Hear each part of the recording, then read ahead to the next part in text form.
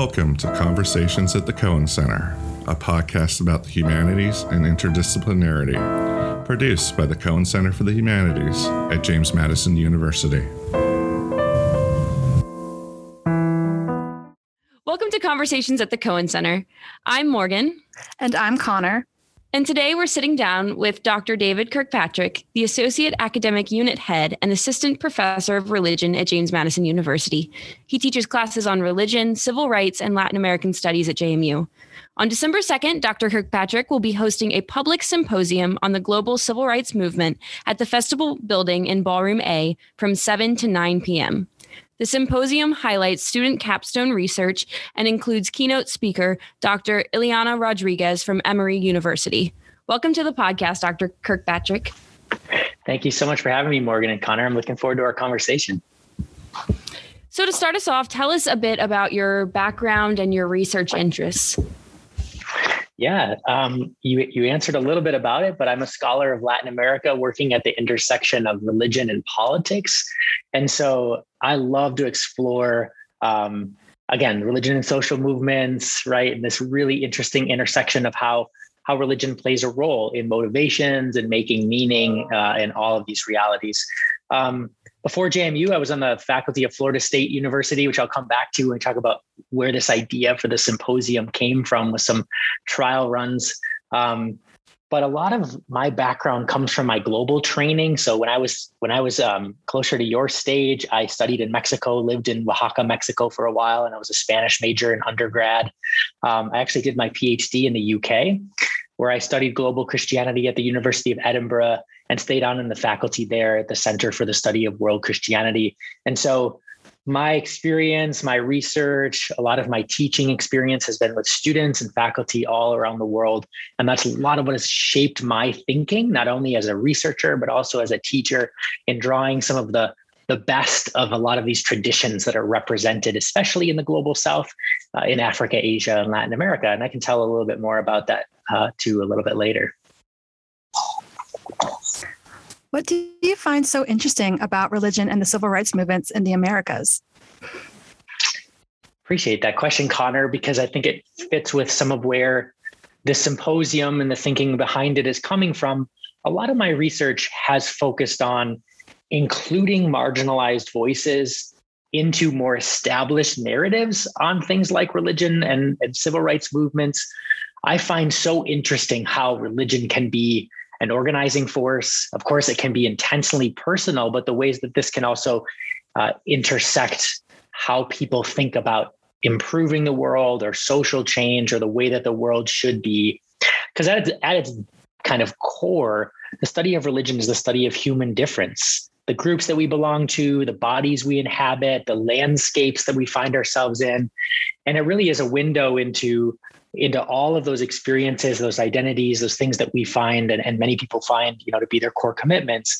And so when we look at history, and I'm a historian, so when we look at the history of the civil rights movement in the US and its kind of broad diversity, religion is, for example, when we look at Latino civil rights, a picture of the Virgin of Guadalupe is often at the front of picket lines in the fields for the farm workers movement, or people are taking the Eucharist, out in the fields. Or if we look at the Black civil rights movement, people like Martin Luther King Jr. are Baptist pastors who are giving sermons in churches, and they're providing an organizational structure. They're providing a built-in a leadership structure. They're providing a shared vocabulary for what an ideal society looks like. I find all of those things so interesting, especially as we look at how has history been told, who has not been included in this story, and how do we get the story right by including these diverse experiences and motivations. Now, you mentioned talking about this a little later, so this might be a good time, but how did you get the idea for this symposium, and what did you have to do here at JMU to really make this a reality? Yeah, and I should say I'm very, very excited. I met with my students today in Religion 450, and they're incredibly excited about the symposium, to see so many people here from JMU as well as the community. We hope you'll join us. The idea for a class on the global civil rights movement came from conversations when I taught at Florida State University, I had a colleague named Jamil Drake, who's a specialist in African American religions. And over coffee and over meals together, we would often talk about how, especially from my experience with Latin American and Latino civil rights movements, how do those fit into more established narratives in the civil rights movement, especially with African American leaders? And so we decided, and we asked for permission to co-teach a class together. And so it included graduate students like you two, as well as undergraduate students. It was a hybrid class, and we got to co-teach where we brought both of our expertise together in teaching about kind of a global or a long civil rights movement. I was able to bring a lot of that experience into creating a new class here at JMU out of the capstone class for especially religion majors, but students of all across the College of Arts and Letters and beyond. And that experience of creating this class was able to intersect a broader dream that I always have, and that is elevating student research. How do we find ways to share these brilliant ideas of what our students have here at JMU and find more intersections between faculty research and student research? And so over kind of broader conversations, especially my wife is actually a high school teacher. And so gaining some of her experience of what students are thinking about, just dreamed up this idea and then began asking centers and people, strategic people at JMU, like the Cohen Center for the Humanities, if it would be something that they would want to partner with. And it really snowballed from there. But the motivation, to just repeat, was really to find space for synergies, kind of cross-pollination between what students are able to find in their own research and their own motivations, things that excite them about these topics, and then intersecting someone like me who has expertise in it and bringing in an outside expert in Yami Rodriguez, Dr. Yami Rodriguez, finding space for that. And so I thought, how better of a way to do that than over a dessert reception where we can have cheesecake and coffee and even cheeseburger sliders and then talk about student research with these posters. Everything's better with food. So that's where a lot of the motivation came from. I love your philosophy about bringing students and graduate students and faculty together with research and really coming up with a space for everyone to have these conversations and to learn, especially with food. Food is always the answer. Exactly. It really brings people together. If you could pick out like one thing or two things that you're most looking forward to about the symposium, what would that be? And what do you think that some of these students in your religion class are looking forward to as well the most? Yeah, thanks a lot. It's so fun to see when students are given guidance and have this interface with the professor, but have a lot of creative room to explore, on their own research, as well as with me, as they're able to explore archives and oral histories of Maine leaders, what they're finding in their own research projects. So each of these students has chosen a different aspect of the global civil rights movement, especially in Latina and African American civil rights movements. They've chosen different topics and different themes for their research projects. And so they're spending the semester in these civil rights archives, again, in these interviews and personal papers of civil rights leaders. And they're going to bring this to their posters that they'll have up at the symposium. And over the reception, they'll be interested to talk with people about what they found, what their main, kind of arguments of these projects are. So I'm really looking forward to seeing, and I know we'll have students as well as faculty, as well as community members, lots of different experiences and stories that our audience will also bring to those conversations that we'll have. I think there's a lot to learn from what the JMU students have been doing this semester, as well as finding space for others to bring their own stories into those conversations of, for example, our speaker, Yami Rodriguez, is talking about Latinx civil rights struggles in the South. And we have an incredibly diverse community of Harrisonburg where people have their own struggles with civil rights, where there'll be a lot of room for conversation and learning together. So I'm really looking forward to the students having a venue to share that research. Now, were there any challenges that you faced when trying to put this symposium together? Yeah, I'm wearing a lot of different hats right now. So I'm an event planner. I'm picking out things for the reception.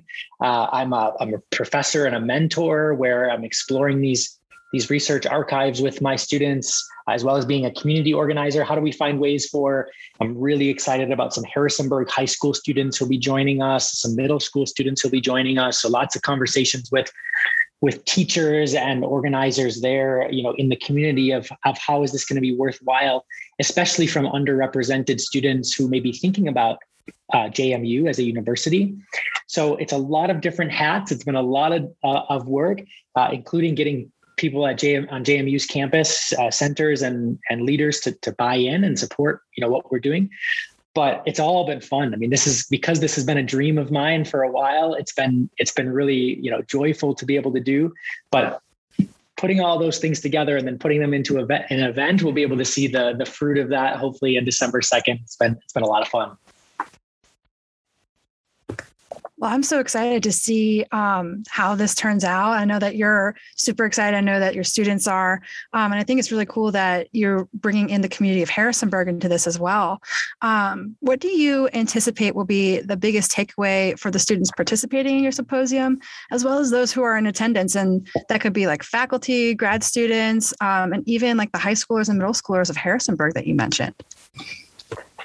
I appreciate that question because I actually asked my students today in class. I said, I'm going on this podcast with the Cohen Center for Humanities, and what should I share? What are you excited about? What do you want people to take away from the symposium? And it was neat to see the excitement among the students talking about how our classroom conversations have fueled their creativity and their curiosity in their own research. They're excited to share, again, these unique projects that what they've learned here. But I think, we all have this collective memory about the civil rights movement. It is a moment in time for American history. If we look at it as a period where the vast majority of people know something about it, they know main characters, they know Martin Luther King Jr., they have some sort of understanding of what was achieved out of it. But there's so many stereotypes about it. There's so many misunderstandings about what actually happened, as well as when we just contain it to that moment in time, and we just contain it to a few certain leaders within one certain community, then we miss so much that there is to learn. We miss kind of what actually happened on the ground. And so I think because the civil rights movement is so well known, there's a lot of opportunity for us to learn more and to have a lot of these histories that maybe have been established in our mind for a while, to have those histories be corrected, to understand the diversity of the civil rights movement, to understand the global sharing of ideas and motivations that are happening at this time. And again, getting more of this background story, getting more of this history, getting through these stereotypes.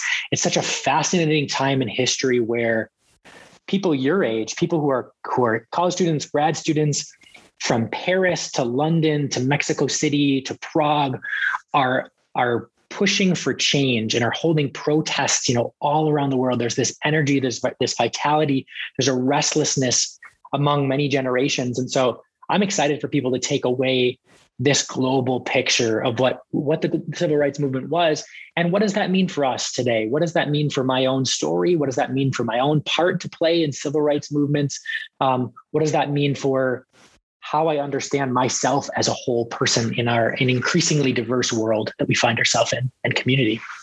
Going off of that a little bit, you were mentioning a bit about the Harrisonburg community and sort of the role that they'll play as spectators, perhaps. And so it kind of just brings up this question of what is it about Harrisonburg even that sort of changes this atmosphere, brings something into this conversation. And so I wanted to know if maybe you had some ideas about how this can affect Harrisonburg as a community, not just JMU students. Exactly. What a wonderful, way to think about this in terms of our situatedness of this event in Harrisonburg. One of the things that attracted me about Harrisonburg and JMU is the diverse community. And I remember when I interviewed here, seeing the signs that originated here in people's yards that say, no matter where you're from, you're welcome here, in lots of different languages, and that kind of went all around the world, that people had those signs up. And we have such a rich history here as well of refugee resettlement.